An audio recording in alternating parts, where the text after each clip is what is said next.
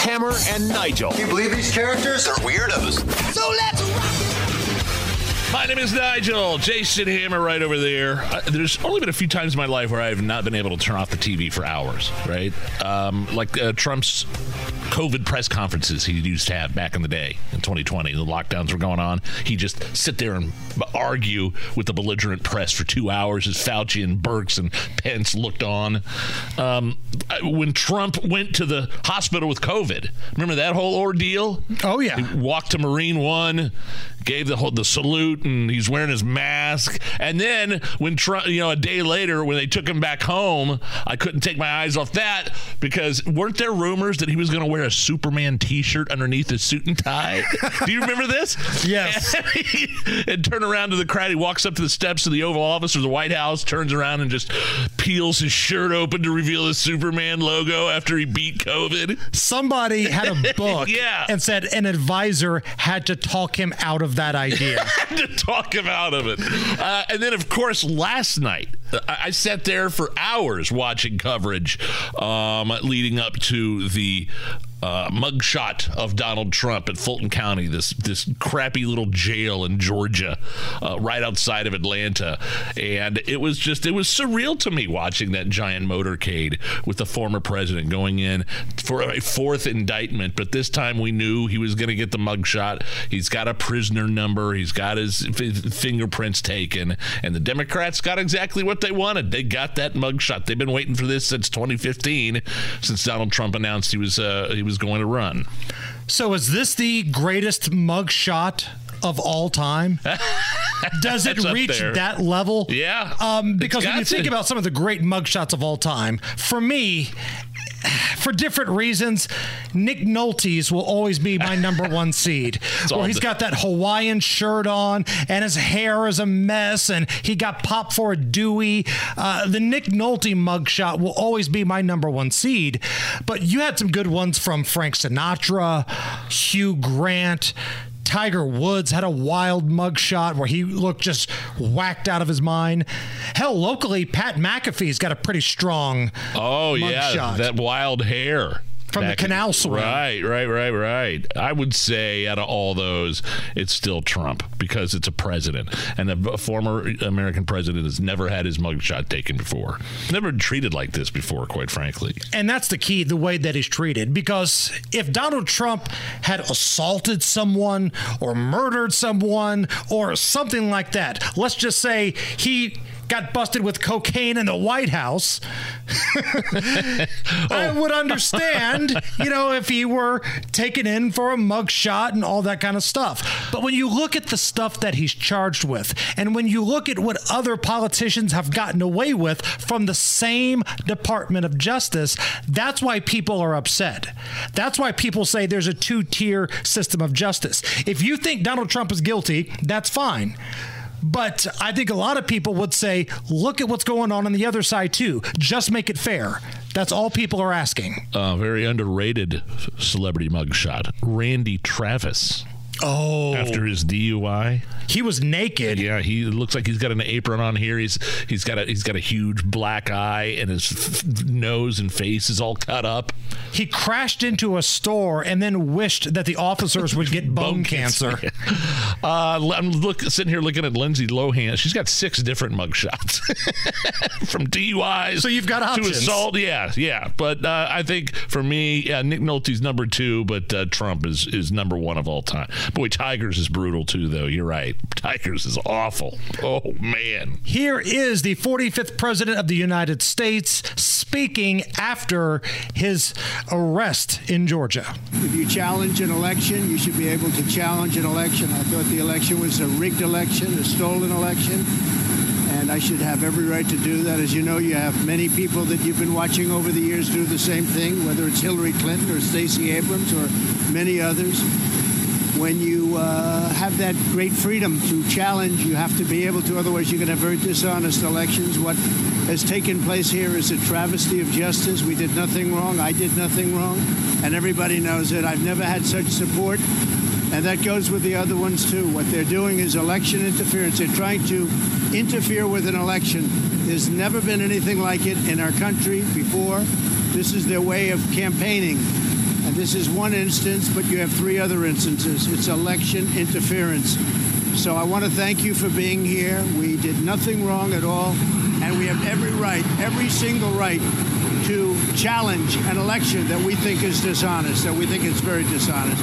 So thank you all very much, and I'll see you very soon. Yeah, I mean, we're living in a country where the president challenged the election, calls the Secretary of State down in Georgia, is like, look, I know there's some fraud going down there. Can you please look into this for me?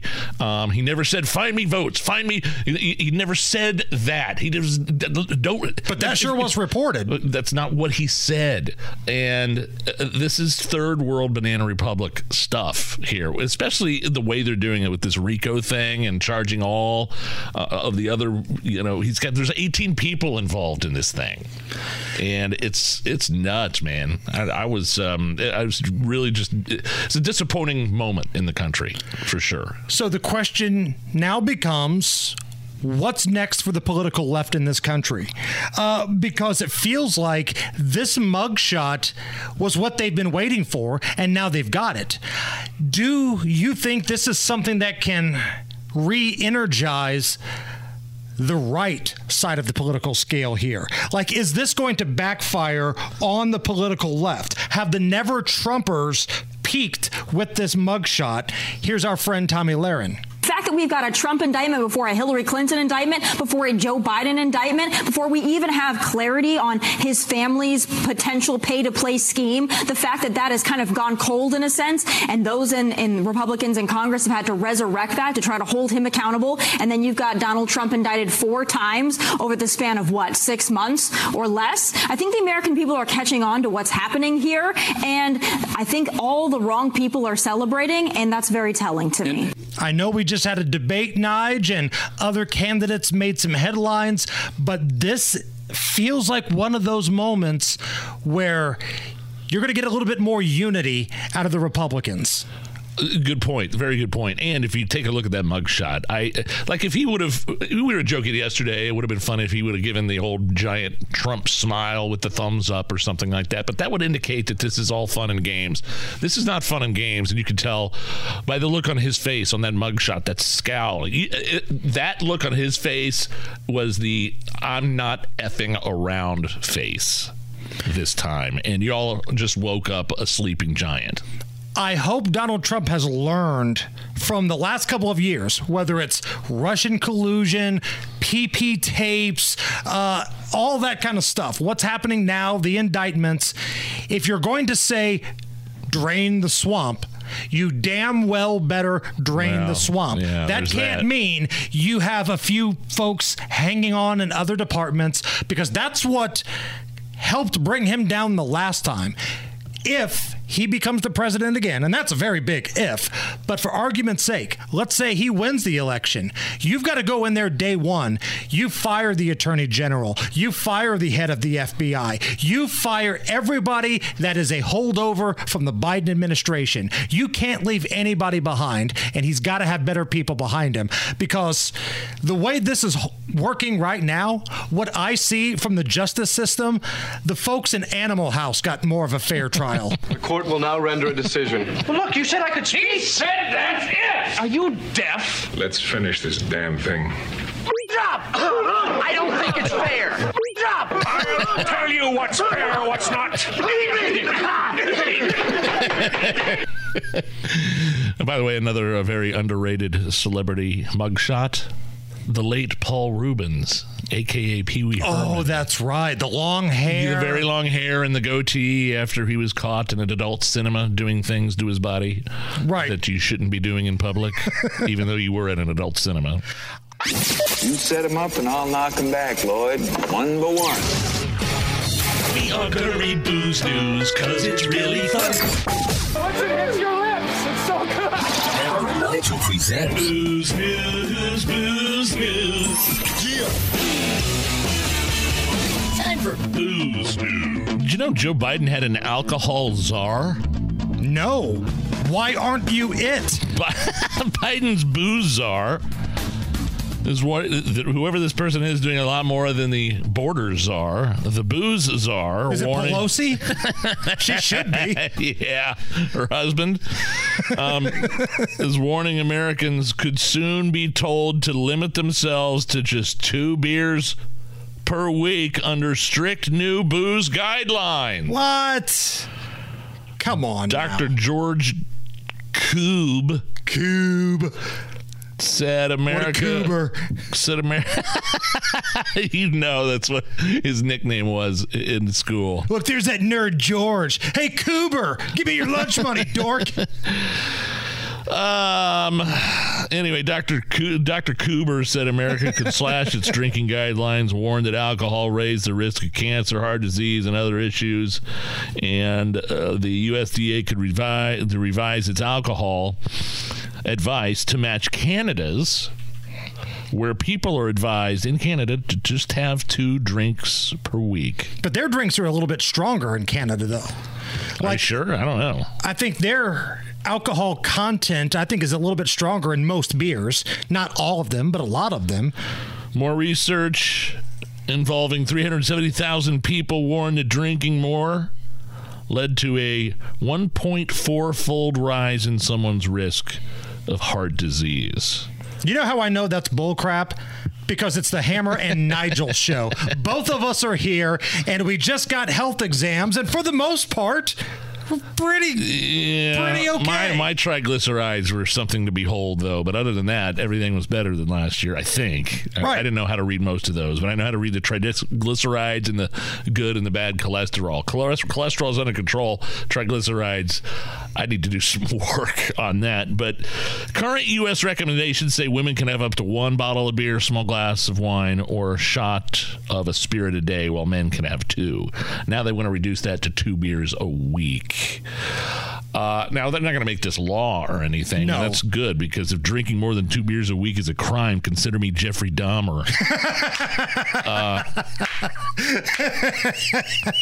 But who knows with the socialized kind of health care the liberals want in this country, where, it's going to be harder for us to get health care if we're like, look what they wanted to do with the COVID vaccines. Oh, really? You want to come you want to be admitted because you've got COVID pneumonia, but you didn't take the vaccine? Oh, sorry, we're not going to admit you. Oh, really? You have heart disease because you drink a case of beer a week? Oh, sorry, we're not going to treat you. I could definitely see something like that down the road, where health care is hard to get, and they have to make decisions on who to treat and who not to treat. And these lefty butt sniffers like Jimmy Kimmel, they'll go out there and laugh at you for it, because he was one of the folks that went on the air and said, if you didn't get the vaccine, you don't deserve a hospital bed. Well, maybe, Jimmy, again, just throwing it out there, perhaps they're in a hospital bed because they got the damn vaccine. Sorry, tinfoil hat. Doing some booze news here. Dateline, Vincennes, Indiana. Oh. Vincennes man arrested for driving a child's Power Wheel Jeep under the influence. An Indiana State Police trooper was patrolling in Vincennes. This was right near the Illinois border around 9 o'clock when they saw someone driving a battery-powered Power Wheels Jeep with no lights or reflectors. Now, a reminder, these Power Wheel Jeeps are recommended for children ages 3 through 7, and they have a 130-pound weight limit. How old was this guy? He was 51 years old. Now, would he have gotten pulled over had the Power Wheels Jeep had lights and reflectors? I would almost respect him for it. It's all right, officer. I got the reflectors on here. Do you need to see my license? Turn signal works fine, officer. But that's not what happened, because he was also under the influence, and they found meth and weed on his person. Mm-hmm. He was arrested and charged with operating a vehicle while intoxicated. Quote unquote vehicle. Operating a toy, playing with toys while intoxicated. Real quick here, one of our favorite social media accounts is I Ruined It, where this guy runs this social media channel and takes popular songs, but kind of mashes them up in a way where it kind of ruins it for you. So here's what he came up with. This is the latest one here. Tell me what you think. What if Beach Boys did Hurt by 9 Inch Nails? Now, here's the original first. Hurt myself today. This is 9 Inch Nails. To see if I still feel I focus on. Okay, you can stop that. By the way, Johnny Cash did a great cover of that song. Now, let's see how it would sound with the Beach Boys. I hurt myself today. Yeah! To see if I still feel. I focus on the pain. The only thing that's real. I love it. And you can have it all. Crying laughter. I will let you down. I will make you hurt. It's the Hammer and Nigel show. Life is full of things to manage. Your work, your family, your plans, and your treatment. Consider Kesimpta, ofatumumab 20 milligram injection. You can take it yourself from the comfort of home. If you're ready for something different, ask your healthcare provider about Kesimpta and check out the details at kesimpta.com. Brought to you by Novartis Pharmaceuticals Corporation. You're listening to the Hammer and Nigel Show. My name is Nigel. Jason Hammer right over there with a special guest at the DriveHuler.com hotline. Tommy Piggott is the Rapid Response Director for the RNC. Tommy, we got a lot of stuff to touch on here, and I do want to get your thoughts on the debate that took place this past week, Joe Biden's disastrous Hawaii trip. We're going to get to all of that, but obviously the biggest story in America right now is Donald Trump, his arrest, the mugshot, and where we go from here. And that's where I want to get your thoughts, Tommy, because it seems like this is all the political left wanted. They wanted the mugshot. Well, here it is. What happens next? Where does the political left go in this country now that they've got this? Do they sit back and talk about how great Joe Biden is? What do you think's going to happen next? Well, I think sort of two things. First, I don't think this is playing out just politically speaking the way that the left thinks it is. I mean, this is in addition to so many concerning and shocking stories, whether you're a Catholic, a pro-life American, a parent at a school board meeting, of the Biden administration going after you while at the same time insisting that Hunter Biden did absolutely nothing wrong.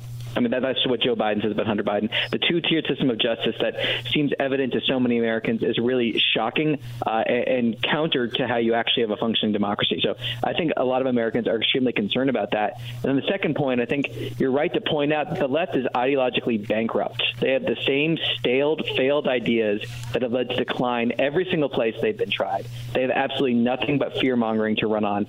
And I don't think they can run on their own agenda because their own agenda is a complete disaster. So I think politically speaking, I don't think the left is really gaining politically from the sort of two-tiered system of justice they're trying to force down the throats of the American people. Tommy, what did you think? What did you think of the mugshot? Like, what did you glean? Was there anything you were able to extrapolate? Like I looked at that mugshot, and it's more than just a mugshot to me. It's like a scowl. It's like his not effing around face. Like this is serious. Like he could have gone there and had a big smile, that big Trump smile, like Jenna Ellis did. But this isn't a funny situation. This is a serious situation. Were you able to glean anything from just by simply looking at Trump's mugshot? Well, I don't really want to necessarily speculate too much about what was going on in President Trump's head at the time, but I think you're right to point out that he does have an extremely serious expression on. I noticed that the campaign was pretty quick and really trying to shift the momentum around that mugshot and highlighting what they're saying is really this two-tier system of justice. So I think, in my mind, that's part of why the left's not really, I think, gaining politically from this sort of thing. And again, it almost feels odd to talk about how this is politically affecting things because it's such a serious issue. It's such a serious circumstance happening in this country, and there are such serious allegations of a two-tier system of justice, again, beyond just the president, even though that's of the utmost concern, but also when it comes to parents, when it comes to pro-life Americans, when it comes to Catholics. And that's something that really unites all of the candidates in the Republican Party right now, saying that we shouldn't have a justice system that treats one group of people differently based off of their political leanings. We should have a justice system that is blind and that fairly applies the law without fear or favor. Tommy, from the people that you speak with, I'm sure you have lots of conversations throughout the course of a week. Do the independents, or maybe the people that were a little on the fence about whether or not to vote Republican, whether or not to support Donald Trump, is it any way possible that this mugshot, this arrest, what's happening to Donald Trump right now is actually something that can help the Republican Party? Well, I don't think I even hesitate to talk about it that way, because I don't think that there's any chance where when you see a Justice Department like Biden's, for example, targeting parents, targeting pro-life Americans, I think that does motivate people to go out and vote for Republicans. But it's such a heinous thing to do. It's such a harmful thing to do. It's such a terrible thing to do, to go after political opponents, especially when you're talking about just the contrast that always hits me is you talk about pro-life Americans that are being targeted. They have barely prosecuted anyone for throwing a firebomb at a pregnancy center or vandalizing churches. I mean, where is this Justice Department? Why is this Justice Department letting pro-abortion extremists terrorize pro-life Americans around this country, while targeting and sending a SWAT team to a man's home for standing outside an abortion clinic? I mean, the two-tier system of justice in this country is terrible, and I think it will motivate people to vote Republican, but I even hesitate to even say that just because of how harmful and how terrible it is. I hope it does motivate people to vote Republican, because this type of standard cannot stand in a democracy. A democracy cannot withstand the sort of two-tier system of justice. It undermines it at its very heart, and really goes against what this nation was founded on. Tommy Pigott is our guest. He's the Rapid Response Director for the RNC. It's been a big week for the Republican Party. Obviously, right now, Donald Trump has all the headlines. But earlier in the week, in front of a national audience, other candidates had a chance to talk about what they were about. So it feels like it's been about a 4 or 5 day stretch here with the build-up to the debate, the build-up to the Tucker-Trump thing, and what's happening now, where a lot of Republican ideas are being exposed, maybe to some new voters. I think they are. I mean, that was what was so great about this debate. We had a massive audience for the debate. The last I saw was something like 12 million people tuned in to the debate, not counting replays of the event, not counting Rumble, who was our live stream partner for the debate. So we had a massive audience for that debate, and I think that shows that Americans are ready and hungry for an alternative. They're sick and tired of the 2.5 years of abject failure from Joe Biden in Washington, D.C. And I think you're right to point out the ideas and solutions. Of course, there was disagreement on that stage. I mean, that's part of what a debate is, right? But what unites us is so much more than what divides us, and I think that was clear. And it was also clear the passion that these candidates had, the solutions. Compare that to Joe Biden, who offers a no comment to the people of Maui. When you have a no comment president from Joe Biden versus the passion and the solutions that we have from Republican candidates, and I think that was such a stark contrast this week that bodes well for us electorally, and I think reaffirms why we need a Republican president in 2024. Are there going to be more debates? There's obviously going to be. Is there another one scheduled that you know of right now? Yes, there's another one scheduled for September 27th. It's going to be at the Ronald Reagan Presidential Library and Institute in California. The qualifications are going to be a little bit higher for that one, I think, as people would expect as we get closer to casting votes and picking that nominee. But yeah, I mean, people love debates. I mean, I'm a bit of a, I obviously watch this every day for my job, and I think they're great, but I think the ratings themselves also show people want to hear from these candidates directly. No spin from the media, no sound bites. Let's get them on stage, hear what they have to say. Did anything surprise you? Did something happen that you didn't expect during those debates? I was just surprised on how electric it was from the beginning. It almost seemed like, you have Pence going after Ramaswamy. You had pretty much everybody going after Ramaswamy at one point. I thought it was pretty fiery. Anything that surprised you or shocked you at all? I don't know if I'd say surprised. I do agree that there was a lot of energy on that stage. I think that's part of what a debate is. But again, what a contrast to Joe Biden. I mean, low energy, squeaky Joe Biden. I mean, what a contrast. I think also the reason why the candidates were so fiery on that stage, I think, is because the stakes could not be higher in this election. What unites us as Republicans is so much more, like I said, than what divides us. But Joe Biden is such a failure. We need, as a party, to win this next election. I believe that we will. I believe the American people are, like I said, sick and tired of Joe Biden. But that's where I think this energy is coming from. I think it's an amazing sign for our party. It shows our party is strong. It shows our party has ideas. It shows we're a big tent party. And it shows that we actually have the energy on our side because our ideas work. Democrat ideas don't.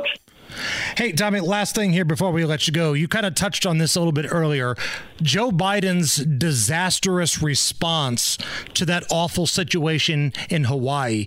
Everything from not wanting to be bothered on vacation, no comment, and then going over there and comparing what these people have witnessed and seen, children being burned, to his Corvette and a kitchen fire. I mean, the whole thing was...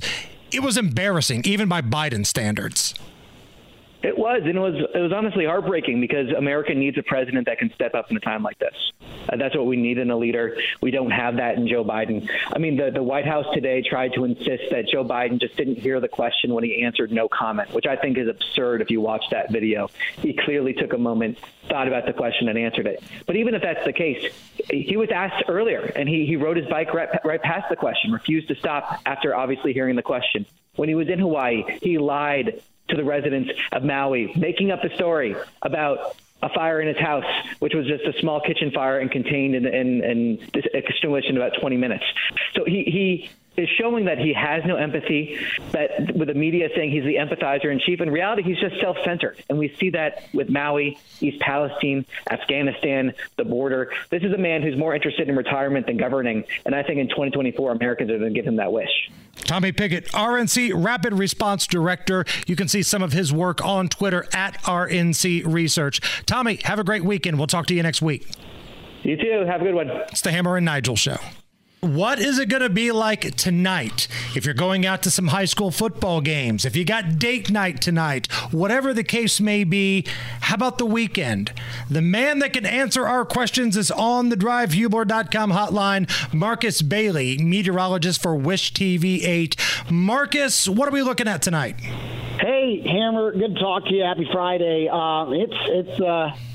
It's miserable outside, so it's awful. I think, if I'm not mistaken, I think there's several high schools that actually kind of are delaying their start time. I'm not exactly sure how many or exactly where, but I remember seeing at least a few of them because of the high heat. We're at 91 now. It's going to be a steam bath tonight. I think we're going to be dry for football, but you're talking kickoff temperatures probably around 90 this evening, and it's still going to be it's still going to be in the mid 80s for the drive home after the game is over, which is still quite uncomfortable. But the good news is today is the last day of this ridiculous heat.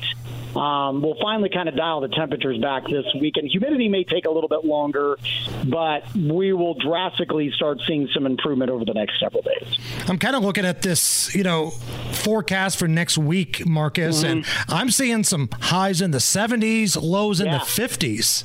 Yes. So, I mean, what a contrast, right? Because I when I walked into work early this morning, the temperature was 81. And that was at 2:30 in the morning. And here's the worst part of it. I mean, it's dark and early. There's no sunshine, and we still had a heat index at 2:30 in the morning, and it was 88. It felt like 88 at 2 o'clock this morning. So that was awful. So to put that in comparison to your point, some of our lows that we've had the past few mornings will actually be our highs next week. So I have like mid 80s tomorrow. That's going to feel a whole lot better than the 90s we've had. I think it's still pretty humid for much of the day tomorrow. But then by Sunday and beyond, you're talking right around 80, and the humidity is substantially lower. And that's what's going to be the difference maker. You're going to get those lows in the 50s. So nights to have the windows open, and then a lot of days next week, especially I think the latter half of the week, Wednesday, Thursday, Friday, and beyond. we may not see numbers out of the mid-70s, which will be quite refreshing. So I learned a new term, Marcus, from Tara Hastings last week called a false fall, which we experienced the week before when we had temperatures similar to the ones you're talking about now. Are you expecting this to be another false fall followed by more 90-degree temperatures in the future here in September? I mean, possibly. We can see surges in September. We've certainly seen some higher 80s. 90s are a little more tough to come by when you start getting into September. But I mean, we're on the tail end of summer. Unofficially, the meteorological, the weather world, fall begins next week, next Friday on September 1st. Actual fall on the calendars will be a few weeks later. So, our hot streaks are a little bit more numbered at this point of the year. But I definitely wouldn't count out maybe a quick little surge. But something like this, I'm hopeful. I don't see anything down the pipe, and I'm hopeful that we're probably kind of done with this kind of intense heat for this duration anyway. Marcus, I thought about you yesterday because in addition to the intense heat, it was Reggie Miller's birthday and there was a Colts game. And I thought, damn, I bet Marcus is just living his best life today. You know what I noticed too, because I saw a post on social media that Reggie's 58, and Reggie looks like he could still get out there and bury a 3 in the garden right now. Does he not? He looks great. But yeah, man, how quickly time flies. I think that man is almost 60 years old. But I mean, we're in a good part of the year now. High school football's in week 2 now, and we're done with preseason for the NFL. I think it's week 0 for college football this weekend. So life's good, man. Let's just get these fall temperatures swinging, and life will be real good. Marcus Bailey, meteorologist for Wish TV 8. Marcus, have a great weekend. Thank you. Thanks, fellas. Hammer and Nigel. Can you believe these characters are weirdos? So let's rock it! So were you glued to the TV last night like I was, watching the coverage of Trump and the motorcade, the Trump airplane landing in, near Fulton County, where that is, outside of Atlanta, and the giant motorcade going to this rinky-dinky county jail so Trump could get fingerprinted and shotted, and the process didn't take very long, Hammer. It took like maybe 20 minutes or so, but I watched the entire thing. I was glued. I was on my phone, too, refreshing Twitter to see who was going to leak the mugshot. Yeah. And there was a couple fake ones that came out first. So you always got to be careful when there's news like this. You don't fall for the fake one. I think Town Hall fell for one of the fake ones. Oh, no. But once the real McCoy came out there, Nige, what did you think?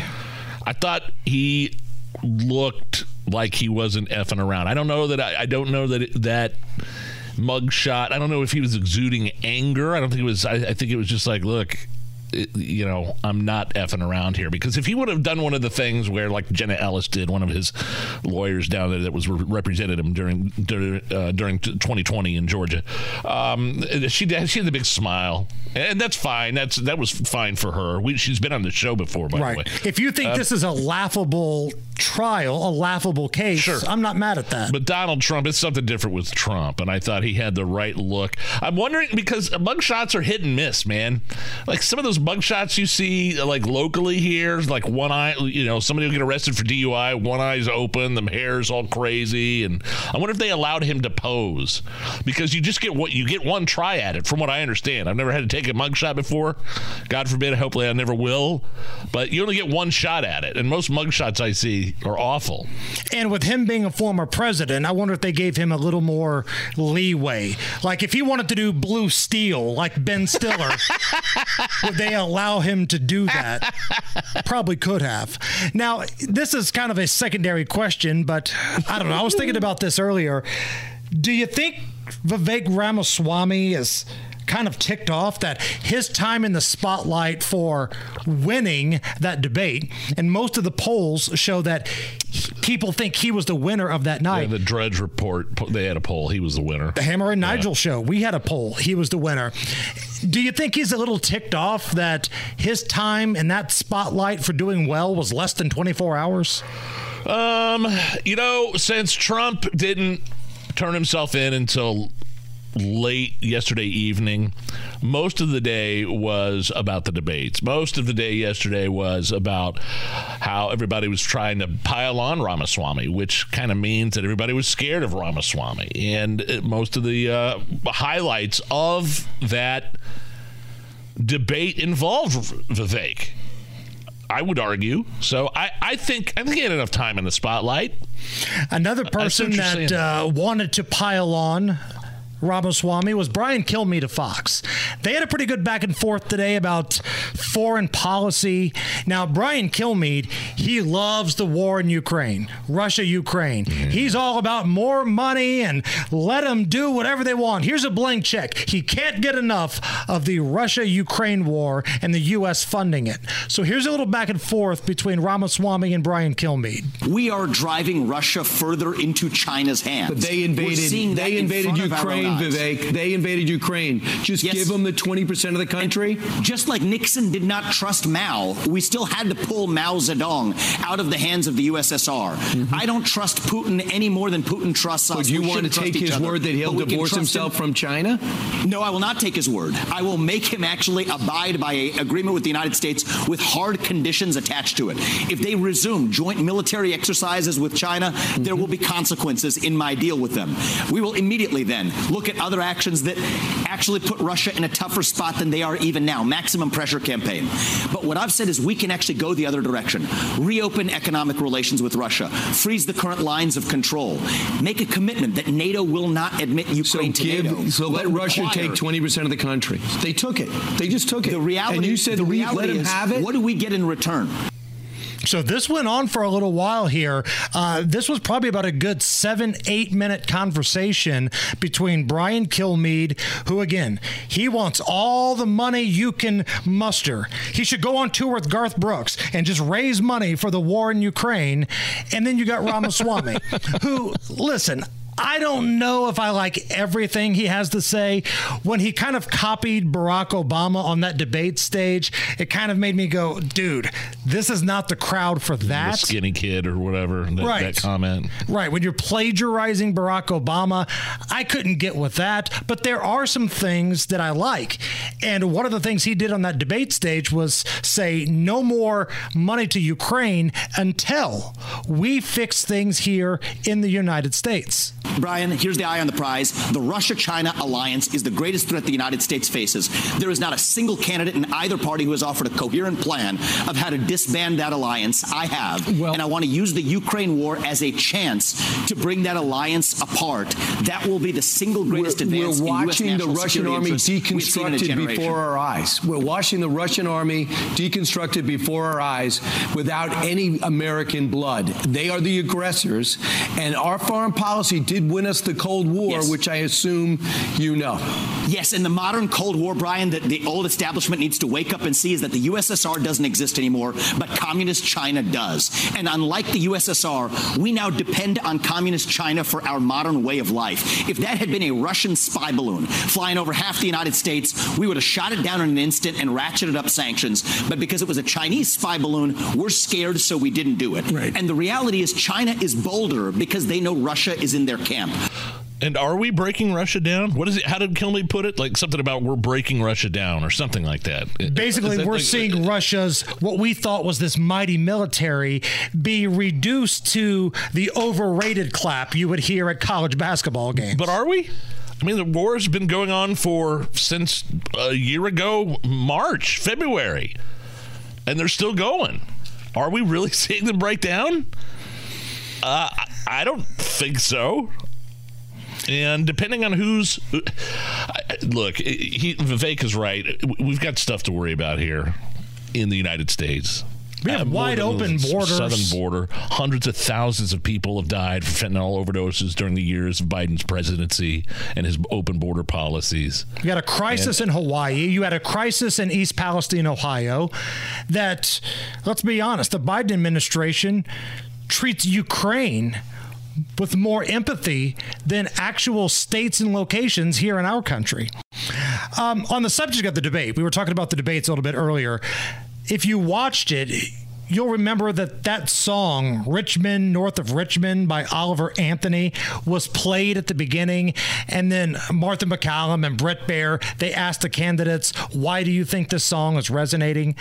Well, the singer of that song, Oliver Anthony, went to YouTube, and he's got some thoughts about his song being used at that debate.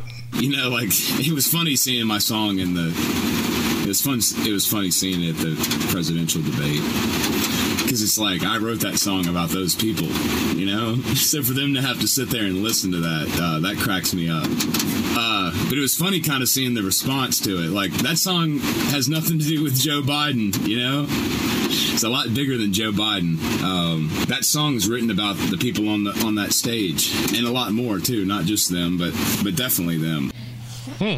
Okay, interesting, but, you know, I think you're looking a little too much into this. Nobody was saying that the people on the stage weren't Richmond, North of Richmond. The question posed by Martha and Brett was, why do you think this song resonates? I think he's getting a little too over the top here. Yeah. Lighten up, Francis. Real quick here before we hit a break. I want to get to this because it wasn't just Ramaswamy and Kilmeade that had a little candidate media feud. You had Nikki Haley and George Stephanopoulos. Now, Stephanopoulos is one of the great butt sniffers of all time. You can't tell where the DNC's rear end ends and his nose begins. Total Clinton butt sniffer for sure. Total. One of the great butt sniffers of all time. So he had a little clash with Nikki Haley because Nikki Haley said that Joe Biden might not have the mental capacity to finish his term. And why would it be better to vote for a convicted felon than President Joe Biden? Well, you're assuming that he's convicted, and you're assuming he's going to be the nominee, George. You and were I asked a disagree question with that both was of those. based on that assumption, and you said you would vote for him.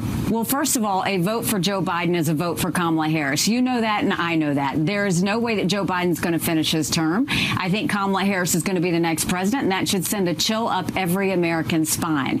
But I also think the fact that we have a primary. Excuse me, 1 second, Ambassador. How do you know that Joe Biden's not going to finish his term? What is that based on? You ask Americans, do you think he's going to finish his term? Do you think that he's actually going to finish what he started? We look at the decline he's had over the last few years. You have to be honest with the American people, George. There's no way that Joe Biden's going to finish out a next term. We can't have an 81-year-old president. We have to have a new generational leader. The Senate has become the most privileged nursing home in the country. It's a great line. It's a great line. I mean, even polling amongst Democrats say that they think his mental acuity has gone down and they don't want to see him for another term. I love how taken aback old Snuffleupagus was. Like he couldn't believe that someone would suggest that Joe Biden might have lost his fastball a long time ago. The dude can't walk. He falls all the time. He says ridiculous things. What the hell are you doing, George? This, if you've been paying any attention, you will know this is our president. The best way to get something done, if it holds near and dear to you that you like to be able to. Anyway, America is a nation that can be defined in a single word. I was in the foothills of the Himalayas with Xi Jinping. And I want to thank all of you here for including bipartisan elected officials like Representative Governor, Senator Braun, Senator Booker, Representative Jackie. Are you here? Where's Jackie? I'll lead an effective strategy to mobilize true international effort to pressure. And I love George. What are you talking about? There are no signs at all. You're making this up out of thin air. Again, one of the great butt sniffers of all time. Life is full of things to manage. Your work, your family, your plans, and your treatment. Consider Kesimpta, ofatumumab 20 milligram injection. You can take it yourself from the comfort of home. If you're ready for something different, ask your healthcare provider about Kesimpta and check out the details at kesimpta.com. Brought to you by Novartis Pharmaceuticals Corporation. Hammer and Nigel presents It depends upon what the meaning of the word is. Is this anything? All right, let's rock and roll. Hammer, how do we play? Is this anything? I'll run some stories by you. You tell us if the story in question is really anything or not.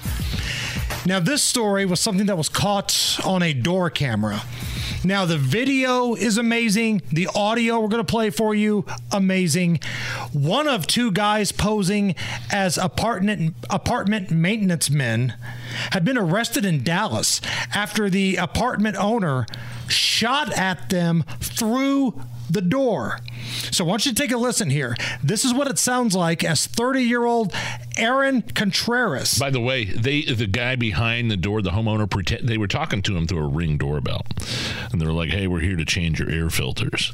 And the guy's like, hey, I'm not home. You're going to have to do it later. And that's when they started kicking in his door, right? Listen, as 30-year-old Aaron Contreras claims he's there to check the filters, but Ethan Rodriguez lies and says that he's not home. So he was home, but he lied.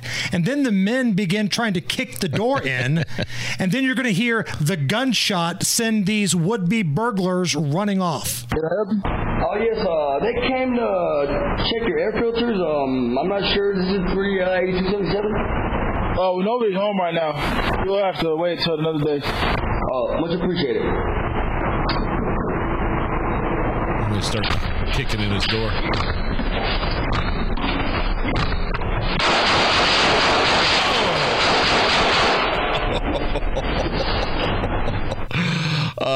That'll do it. And I've posted this. You scroll down at Hammer and Nigel on Twitter. Scroll down. It's pretty amazing footage. Those guys are lucky they both aren't dead. And I think if this were happen more often, then people that try to break into homes, people that try to carjack you, if this kind of thing were to be more prevalent, I think you'd see a lot of crimes disappear. But the problem is people like Ryan Mears think that the bad guy was the one inside the house. How dare you fire that gross, disgusting weapon through the door? Make no mistake, the gun grabbers don't think that the guy inside the house should be in possession of a firearm so he can protect himself. I don't care what kind of firearm it is, whether it's an AR, whether it's a pistol, whether it's a Glock, whatever. They think you should be... Those guys don't want, like, moms demand action, all the gun grabbers, Beto, hell yes, we're going to come get your guns. They don't think you should be able to defend yourself at all. Because one of the worst mass shootings of all time in this country was used with a handgun. Virginia Tech. You think they're going to stop with quote-unquote assault rifles? Once they get that legislation passed, which I don't think they ever will, but once they're going to damn well try, do you think they're not going to go for limited capacity magazines and things like that? They already have that law in some states. And if they can't get that ban the traditional way or the way that they want, they're going to do what we talked about with Guy Relford on Monday. They're going to make it so difficult for these businesses that sell guns. Yeah. They're going to nickel and dime them. They're going to raise up costs. They're going to get them buried in paperwork and try to be a big pain in the rear end about it. Is this anything? Police are looking for the bird bandit. So a knife-wielding man held somebody up in Virginia. Dude had a knife, was robbing somebody in Virginia. He's easy to identify because he drives a Ford SUV, he wears a black hat, and 3 parrots ride on the guy's hat and shoulder. Like live parrots? He's almost like a pirate. Here's police talking about who they're now calling the bird bandits. This can't be real. It's hard to fathom that somebody would commit such a crime of that nature with 3 birds and wearing what they were wearing. Definitely a rare occurrence. That's the suspect recently caught on camera in the McDonald's drive-thru. The employee is clearly in amazement that a parrot is just hanging out on the driver's side window of the SUV. Apparently he likes to rev up the truck outside the McDonald's drive-thru as well as rob people with 3 parrots sitting on his hat. That is something for sure. The guy, I mean, let's be honest, he should probably be pretty easy to find. Right? The weirdo with the parrots. Now, we actually have obtained exclusive footage of this robbery. Please, parents, if you have kids in the car, you might want to turn the volume down. This is pretty graphic. Hello? What you doing? Your money or your life. Are you a pretty bird? Pretty bird. I will cut you. Oh. Bird.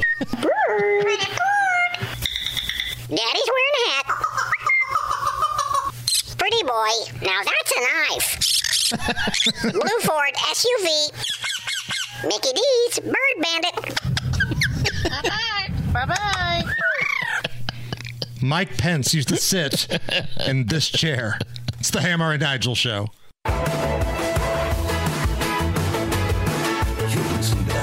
Nigel Show. So this report on News Nation last night, Hammer, this reporter who is physically down at the border. I didn't see it. I've heard the audio. But it's pretty shocking, right? I mean, so this young lady named Allie Bradley, who's the reporter, she's walking along the quote border wall there in Arizona. Now, it used to have places where there were doors, but they were locked. You couldn't just open the door and walk in, right? That's the whole purpose of the wall. Well, now her reporting, and we're going to play you the audio here in just a moment, shows that those doors have been opened up, they're wide open, and it was the government that did it.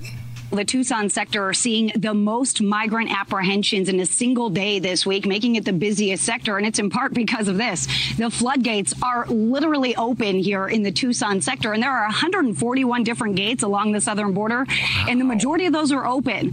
And the majority of those are open by the federal government. So we talk about how busy the Tucson sector is. And they do this every single year. So what's the problem? Well, the Tucson sector is known for gotaways, for people trying to evade law enforcement. So they're not generally coming through an open door.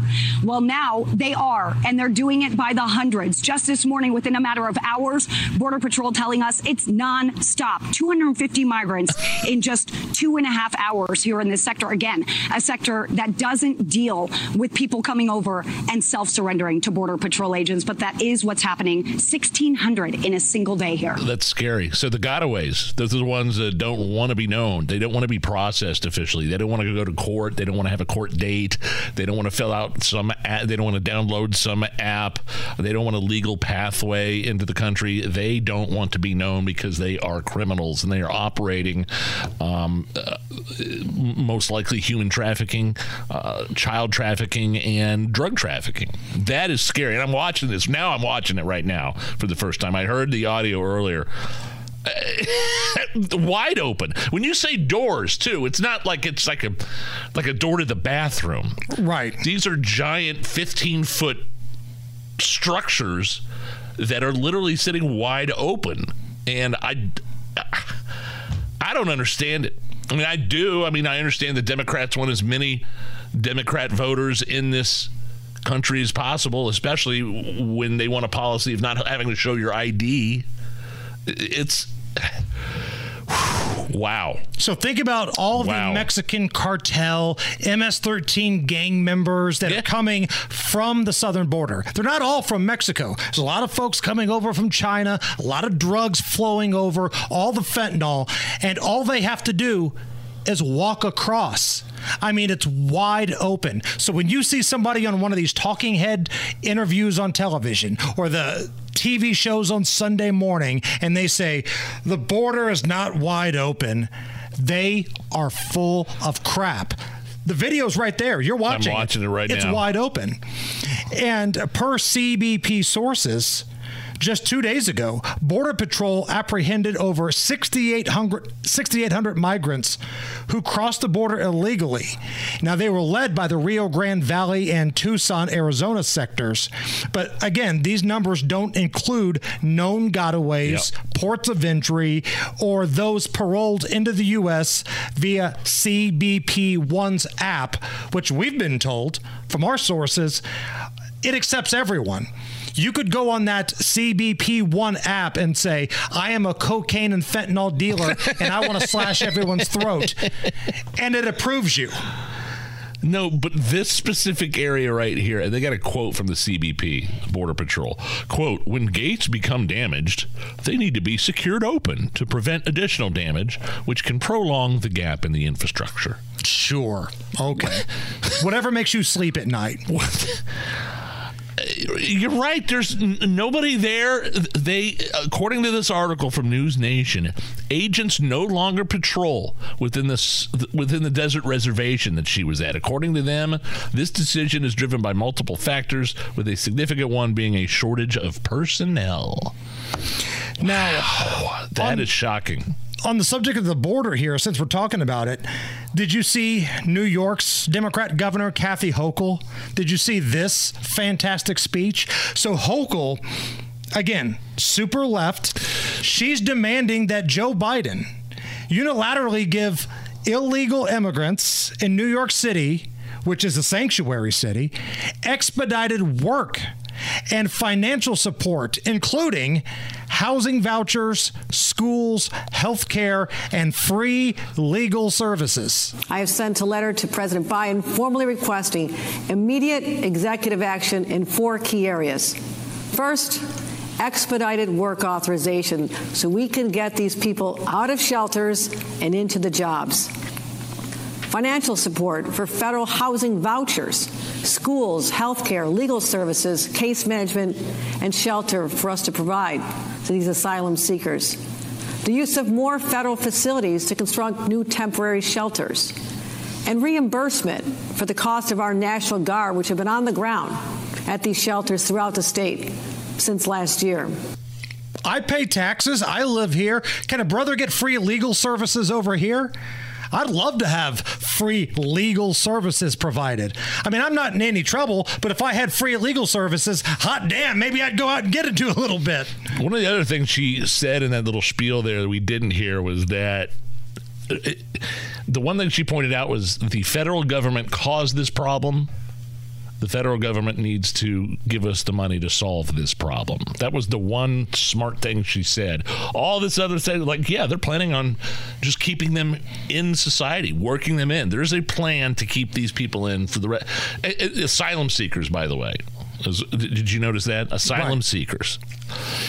Seeking a better life because of the crappy economy in your country is not a legitimate reason for seeking asylum. They sought asylum by walking through the wide open door that they saw out in Arizona. So here's what I've learned over the last couple of years. When the political left in this country latches on to a new word or phrase, they use the bejesus out of it. Insurrection, collusion, bombshell. Bombshell reporting. A bombshell. This is a bombshell. In this bombshell. Bombshell, bombshell, bombshell, bombshell, bombshell, and bombshell. Bombshell. Bombshell. On tonight's bombshell report. We got to get back to that bombshell, the biggest bombshell. BuzzFeed's latest bombshell. Bombshell. When left-wing media finds a buzzword, they use the crap out of it. Now, sometimes it's a word you don't hear a lot, like or you had never heard before. Insurrection, collusion. Sometimes it's a common word, like cult, C-U-L-T. So according to the left-leaning media in this country, which is about 90% of the media, they say Donald Trump supporters, you're in a cult. If you're somebody that doesn't believe that the vaccine should be mandatory, you're an anti-vaxxer. You're in a cult. Yeah. And now John Kerry, old Franken Kerry, he was speaking overseas, and if you don't think climate change is going to kill you by tomorrow, you're in a cult. Without facts or economics on their side, they flatly deny what is happening to our planet and what we must do to save it. They incite a movement against what they falsely label climate change fanaticism, as they conveniently forget that the dictionary definition of a cult is the dismissal of facts in devotion to a lie. And as soon as he was done with that speech, he got on his private plane and flew the hell home. Right. The carbon footprint is big as this city. Yeah, cult is the new one. Cult 45. Yeah. You're in a cult. That's Cult the 45. new buzzword. Life is full of things to manage. Your work, your family, your plans, and your treatment. Consider Kesimpta, ofatumumab 20 milligram injection. You can take it yourself from the comfort of home. If you're ready for something different, ask your healthcare provider about Kesimpta and check out the details at kesimpta.com. Brought to you by Novartis Pharmaceuticals Corporation.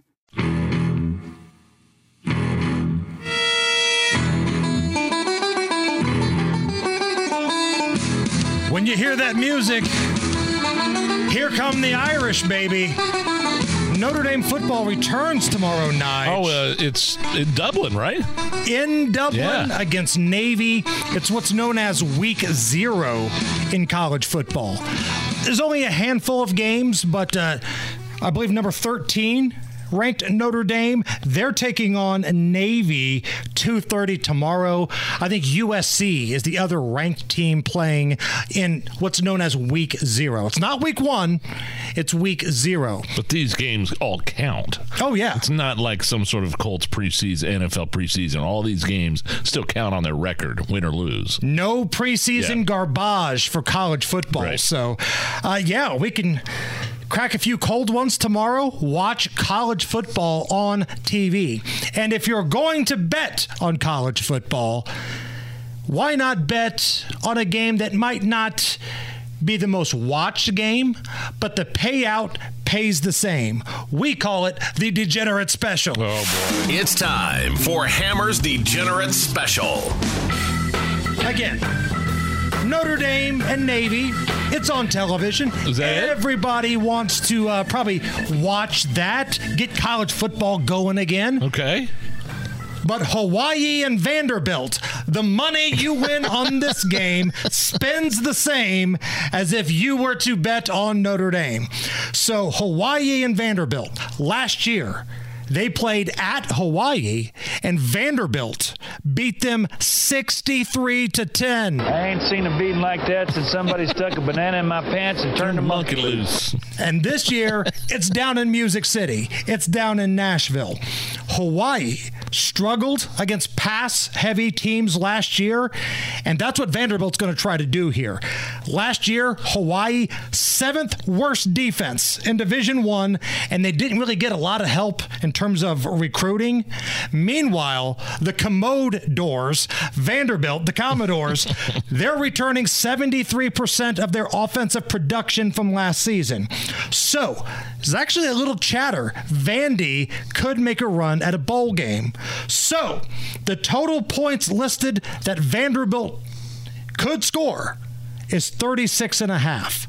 Smokey from Friday, is that enough? Wait a minute. What's this? This ain't enough. That's not enough. We are going to go over the total points scored by Vanderbilt. Just Vanderbilt, over 36.5. Call me Captain Over. Gentlemen, I'd like you to meet your captain, Captain Over. Gentlemen, welcome aboard. Captain, your navigator, Mr. Unger, and your first officer, Mr. Dunn. Unger, over, done. So this week's Degenerate Special, Vanderbilt, over 36.5 points scored.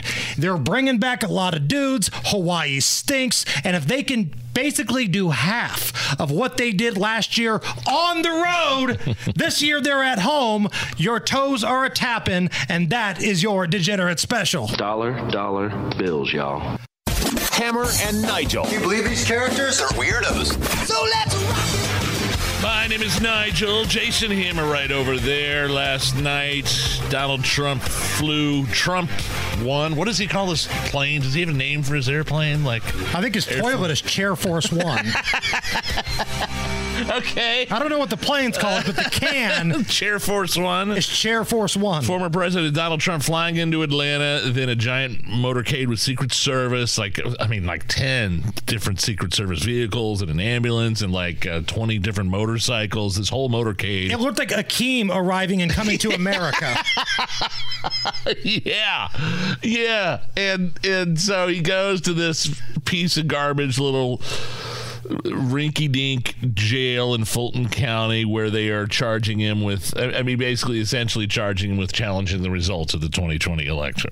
Right. Which is absolutely, totally ridiculous. Racketeering, RICO charges. He had every right to question the results. He had every right to call down there to the Secretary of State and say, hey, look, I think there's some fraud going on down here. I need you to figure out what's going on. I need you to see what you can find out here. So he's indicted along with 17 other people. They took his mugshot, the first presidential mugshot in the history of the United States. Former president, anyway.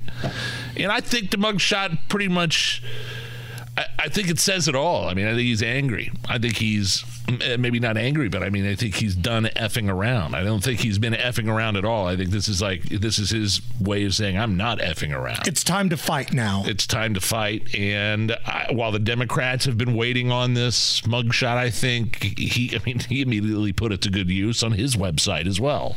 So now that the Democrats have what they want, all the never-Trumpers, and there's some Republicans too, never-Trump Republicans last night dropped their britches, looked at that mugshot, did whatever they needed to do. What now? Now that you got your holy grail, where do you go from here? Do you talk about how awesome your candidate is, Joe Biden? I don't think you can do that. No. So now what is the question? And if you're somebody on the right that honestly was having a rough night last night because you think I was bummed out. This country is heading down a dangerous path of a weaponized justice system that's not fair for all parties. If you're somebody that's upset about that, check out this tweet from Joel Pollack. He is a writer for Breitbart. Quote, before, it felt like the mugshot would be the worst thing they could do, the lowest in dignity. Now that they've done it, there's almost a sense of excitement, like they've taken their best shot and the guy is still standing. The fear is gone, replaced by the thrill of the fight. And I don't think he's necessarily, when he says fight, he's not talking about violence. It's like just, fighting the system, fighting back, fighting against this two-tiered system of justice. And we're going to talk to Joel. We've had him on the program before. Incredibly intelligent guy. I think he used to be, he's got his law degree from Harvard. He started at Breitbart as legal counsel. He never left, like in 2011, never left and ended up writing columns for them. He's their senior editor at large. And he really, last night I was like, man, this country is heading in a direction that I don't like. This is like a banana republic, third world Venezuela type crap. But that article that he wrote kind of changed my perspective on the whole thing, and we'll get more of his input a little bit after 5:30 live here on the Hammer and Nigel show. So I want to find out your thoughts on this, because still, when I drive around, whether I'm going to, go get something to eat, whether I'm going to a store, run some errands, I still see the now hiring signs all over the place. And it started like around COVID time, right? When COVID started to be on the back nine and businesses were trying to get people to come back to work. I don't know if it ever really picked up. Okay. Because Biden always talks about all these jobs he's created, but it doesn't look like anybody wants to take these jobs. You mean these jobs that have recovered? Right, 100%. So there's this survey from Monster.com, the job people. 65% of job seekers consider jobs that require more than 3 rounds of interviews to be the biggest red flag of a bad work environment. So I'm reading a little bit more about this survey. Quote, requiring more than 3 rounds of interviews could indicate that the company is indecisive or disorganized, and because of a company's hiring process reflects the culture. I would say, like, if you're like a lower level job, like a fast food or just entry level retail, if they're interviewing you 3 different times, that might be sort of a red flag. I wouldn't even expect them to do that anyway. But a high level job, whether it's a sales executive or being part of some sort of accounting firm or something like that, I don't know. I would think that was normal. I don't think having 3 interviews even for anything is something I should be offended about. Like, I think we're overthinking this, and that's kind of why I brought this up the way that I did with all these now hiring signs up. I think the workforce during COVID, they got so comfortable either working from home or feeling super entitled that a lot of people are so judgmental now that 3 interviews, kiss my backside. I think that's a little extreme. Yeah, but it just depends on the job. I would think if you and I got lured somewhere else and another radio company was looking at us, they'd be talking to us several times. Right. The same goes for like sales executive, managers, stuff like that. In terms of seeing now I always see the now hiring. I got my oil change this morning. I'll give you a perfect example. Yeah. At the Valvoline there on Michigan Road in Carmel, just right off Michigan Road. And then I came straight from there to, got on 465 and came here. By the way, those guys are killer. We don't endorse for them or anything. I'd like to point out good service when I see it. Those guys at that Valvoline right next to Prime Car Wash there on Michigan Road, they did. I was in and out in 10 minutes. The guy knew what he was talking about. Love it. But yeah, everybody complains about bad service. I know. I like to talk about good service. I love to talk about good service, and I've never had a bad experience at that Valvoline or the one in Whitestown. They both did excellent. But yes, I saw now hiring signs all over the place. And I asked the guy, because I have a younger relative of mine that's looking for a job, and I asked him if they were, does Valvoline hire? And he goes, yeah, on the spot sometimes, Right. So kind of depends on how desperate they are. That aspect of what we're talking about in this conversation, yes, really resonates. I see now hiring signs everywhere. Did you see this this study that shows those like paper straws or bamboo drinking straws are actually more harmful to the planet than plastic straws? Didn't they outlaw plastic straws in California? Yeah, and like when I go to the resort that we stay at in Florida, even though Florida's open and it's DeSantis, the resort chooses to use the paper straws. I saw that those bamboo straws contain what they call forever chemicals that can make them, which inevitably, I guess that's a less than ideal alternative to plastic. Right. When they have these kinds of chemicals in these paper straws that are worse for the environment than plastic.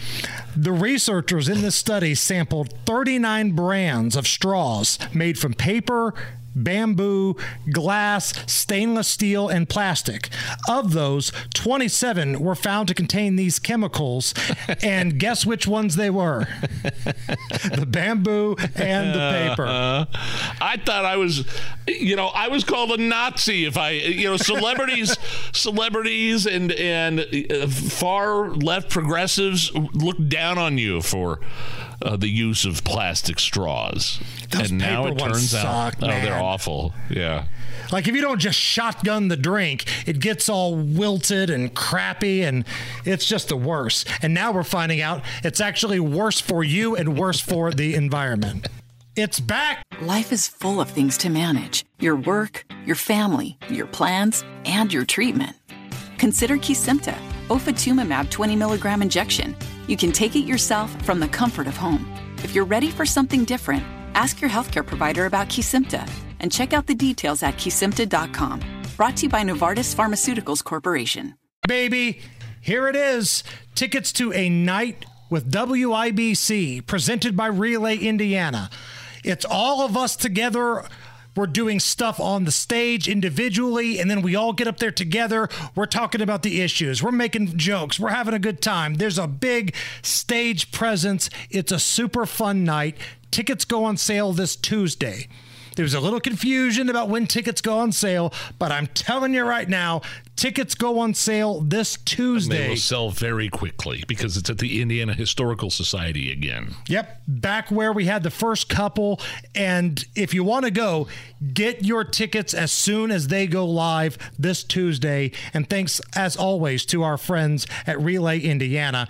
And by the way, if you got paid today and you're thinking to yourself, what should I wear to a night with WIBC? Check out the Hammer and Nigel Show merchandise store, store.hammerandnigel.com. Don't put the wwws in there. You just make it complicated. Store.hammerandnigel.com.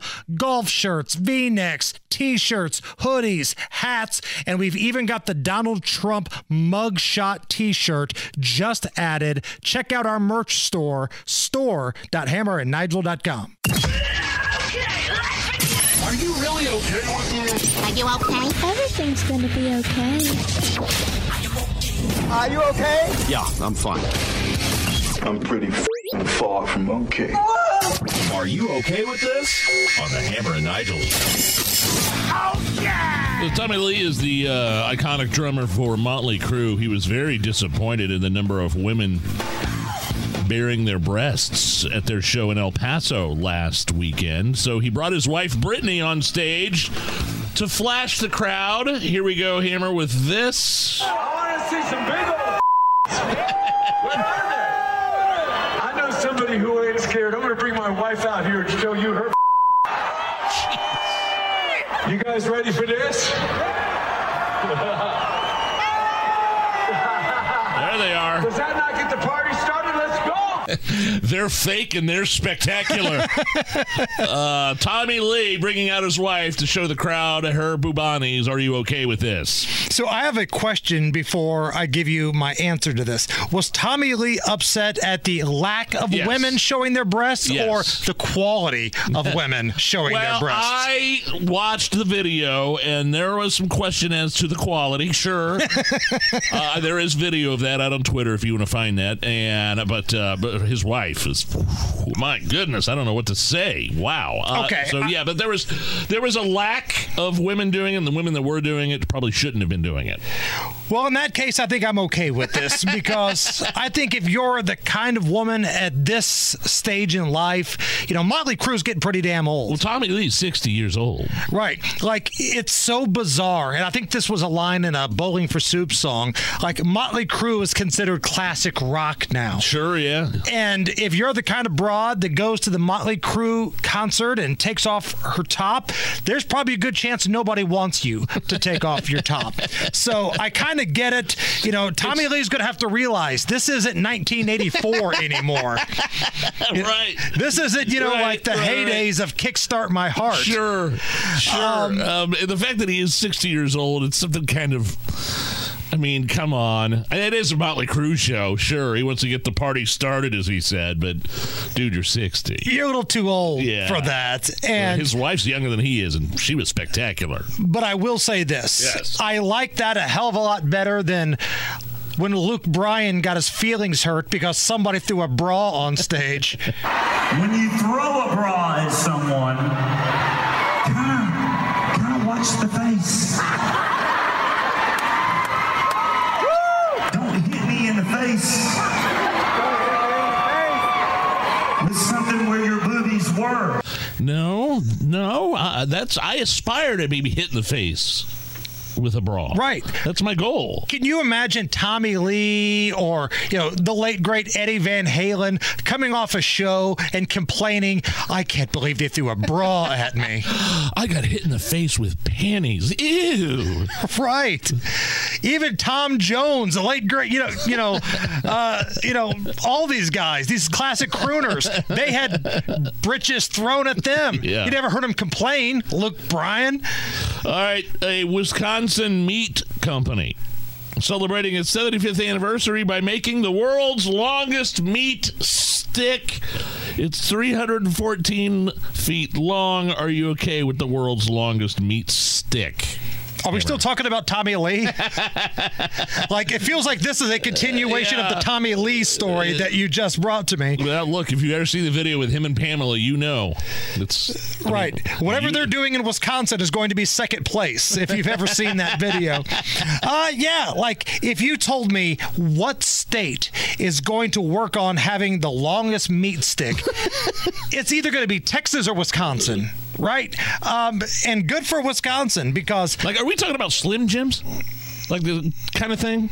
A meat stick? Yeah, that would count. Right. A Slim Jim counts as a meat stick. Okay. And this one's 314 feet long. Whoa.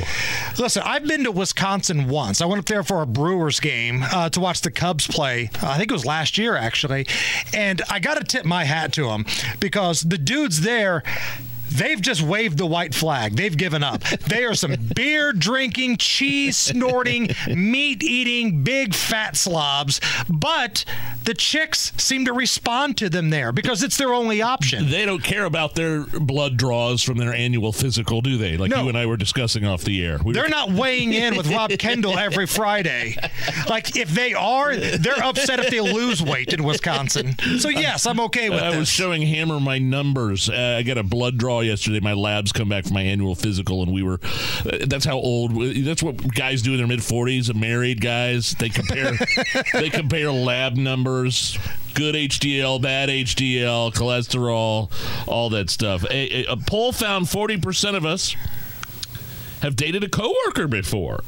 And the employees most likely to have a workplace romance?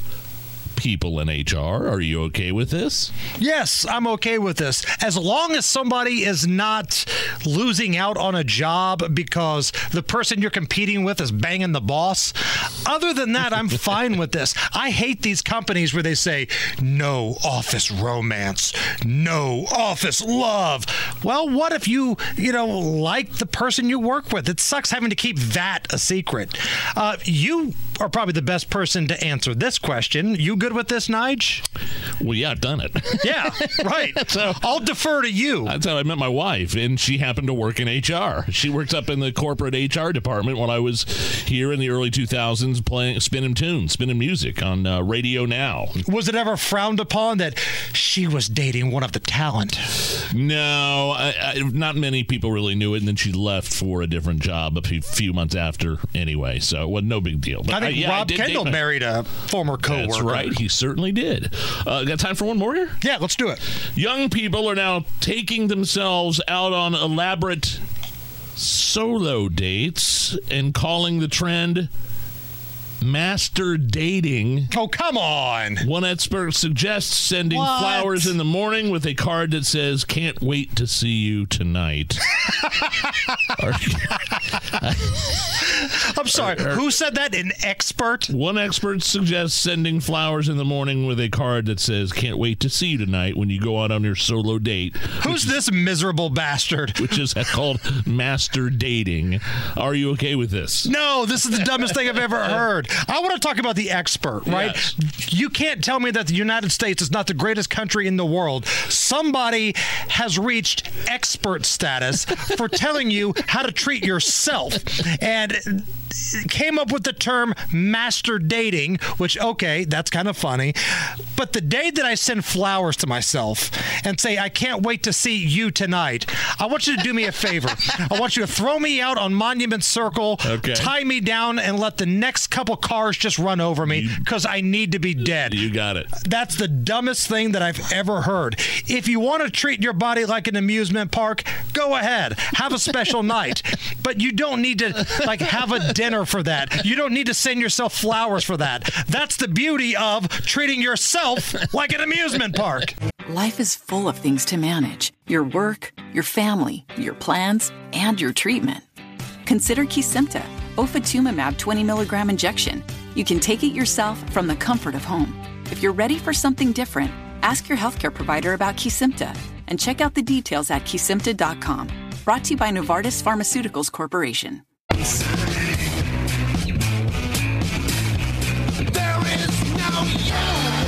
My name is Nigel. Jason Hammer is here. It has been a crazy news cycle the past 3 days. You had the debates on Wednesday. You had the Trump mugshot yesterday. Couldn't think of a better guest to have on to talk about it all. Breitbart News senior editor-at-large Joel Pollack on the DriveHubler.com hotline. Welcome back to the Hammer and Nigel Show, Joel. How are you?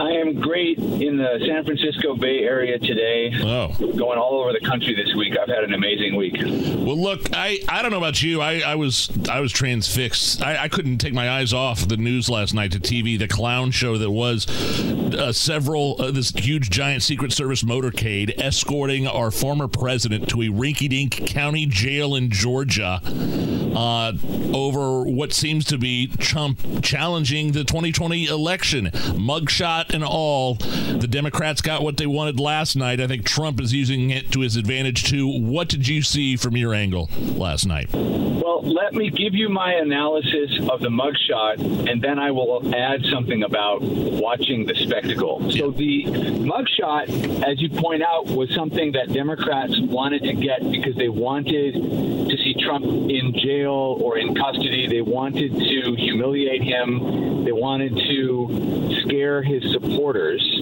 and not just because of what he is alleged to have done in 2020, but because he had the temerity to win the election in 2016. This is the moment they had been waiting for.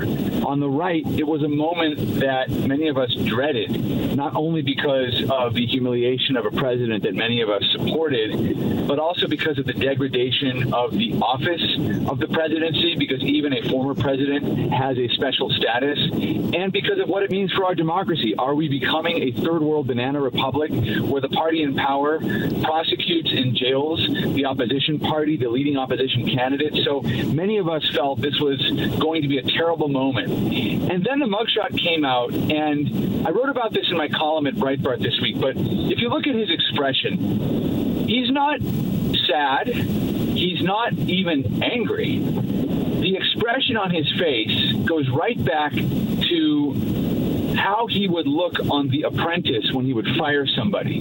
That's the "you're fired" face. So what you're looking at there is not a man in custody. What you're looking at there is a man who's in charge. And the people taking the photograph don't know it yet.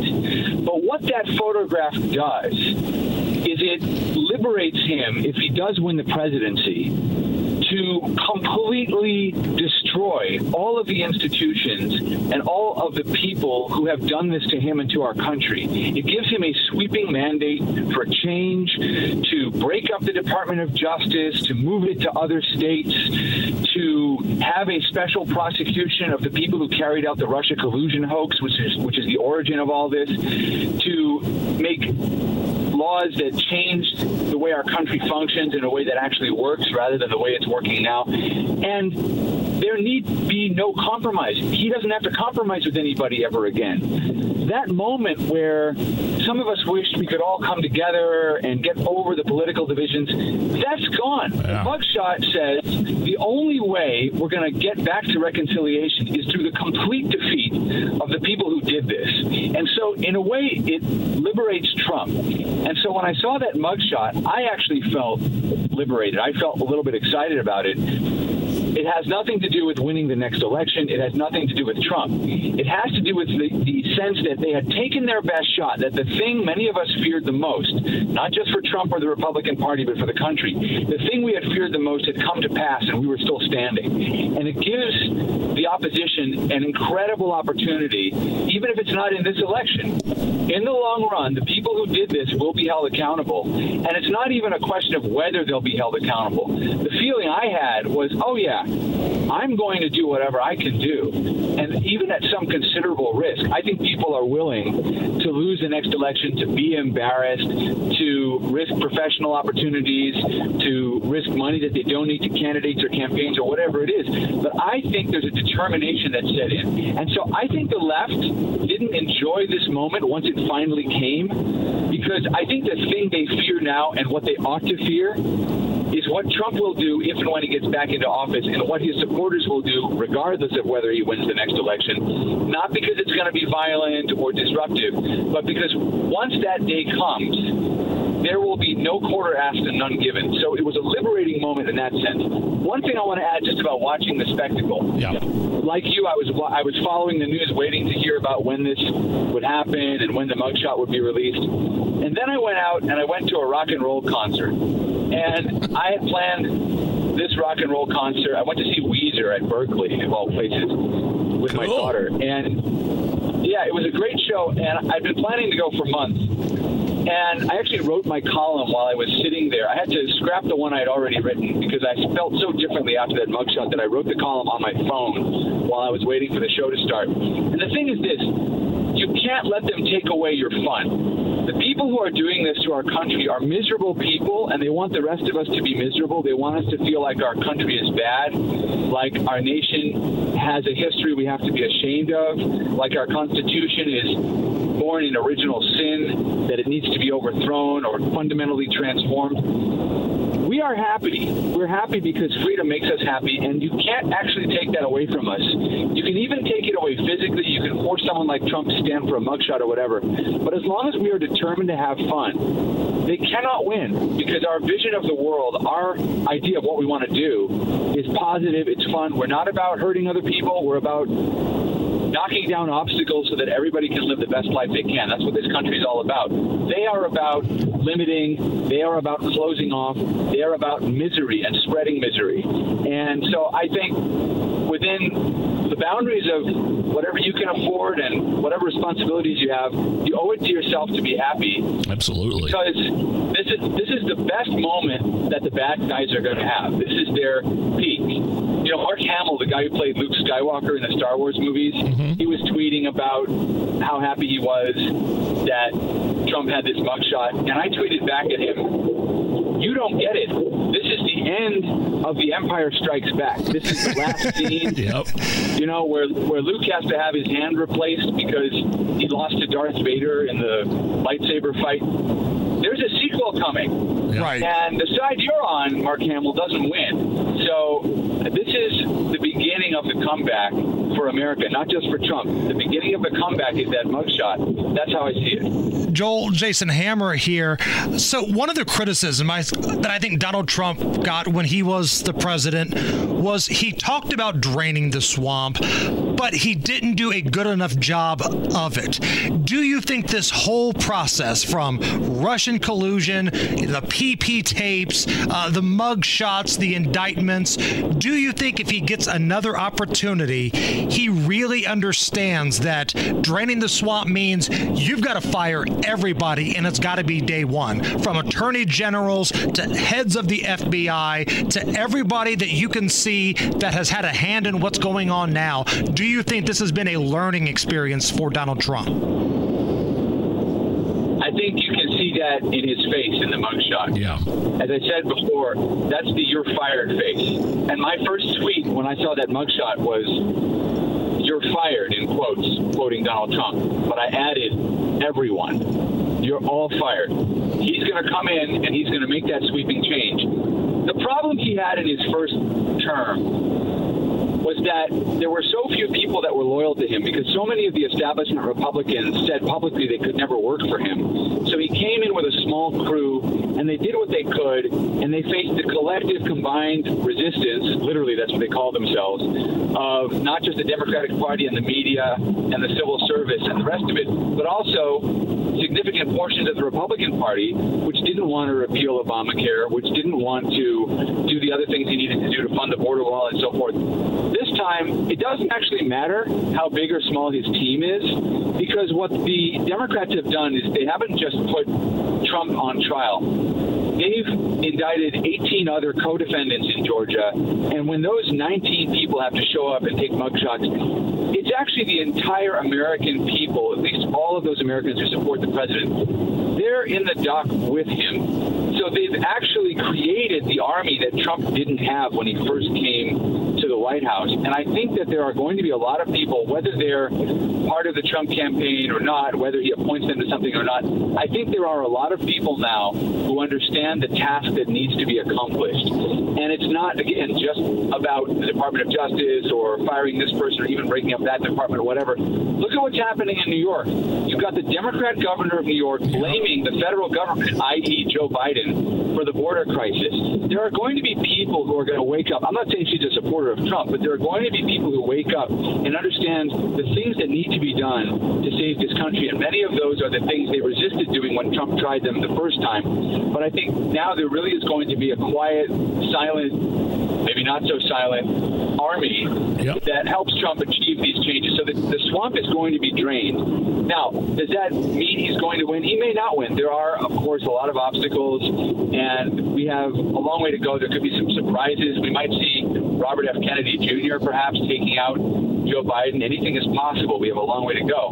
But this moment creates the mandate for the kind of sweeping change that Trump talked about but couldn't persuade enough people to help him with. And I think it's going to happen next time, or at least it will happen to a greater extent than before. Breitbart, senior editor-at-large Joe Pollack, I know you can't probably do this in 60 seconds or less, but I just want to pivot real quick to the debate. Byron Donalds, representative out of Florida, said this: Donald Trump won the debate in absentia. Do you think that statement's accurate? I think it is accurate because, as he also pointed out, there was no candidate who showed they could replace the leadership of Donald Trump. When we talk about who won the debate or who did well, who did poorly, we're measuring them relative to each other, but we're not measuring them relative to what Republican voters want. And there's nobody on that stage who came out as the strong kind of leader that Donald Trump has been. Like him or not, like his policies or not, however you feel about January 6th, whatever, he still is the leader that needs to be beaten if you're going to replace him as a primary rival. And there were some candidates who showed that they could do pretty well, but on their own strength, they failed to show that they would be a substitute, replacement, rival, or whatever. Your analysis of yesterday in Trump's mugshot blew me away, Joel. Great stuff. That's Joel Pollack, Breitbart senior editor at large. We'll talk to you soon, Joel. You're welcome back anytime. All right, have a great weekend. Good now. Hammer and Nigel present Beer Sample. Fry. I got some beers. Let's drink them, huh? Beers on sale, people. Come down, get you some.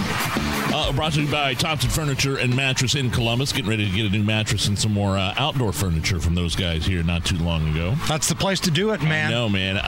Went a little long with Breitbart columnist Joel Pollack. I think what he had to say about his interpretation of what we saw yesterday with the Trump mugshot and the indictment and the arrest, if you were somebody that was despondent about that, if you were somebody that was sad or depressed about that, go back and listen to that interview we just did with Joel Pollack, and you will change your tune. I promise. All right, here, Hammer. Here we go. What do we got there? There's the beer. Oh, look at this. A little English pale ale from Creek Bottom Brewery. Oh, yeah. This is called Craftsman. Look at this beauty. Oldenburg, Indiana. I think that's on the way to Cincinnati. Mind if I crack it open here? Get the weekend rolling. There it is. Go. This, if I'm not mistaken, this brewery is in the same building as the police station. Which, that would be awesome if I was an officer. I'm off duty. Right. Head right but you over better to the not brewery. get too carried away, because guess what's in the same building? So, from Creek Bottom Brewery, this is Craftsman English Pale Ale. Cheers to you, the guys. weekend. Here we go. Oh, that's really good. Beautiful. That is smooth right there. It's the Hammer and Nigel Show.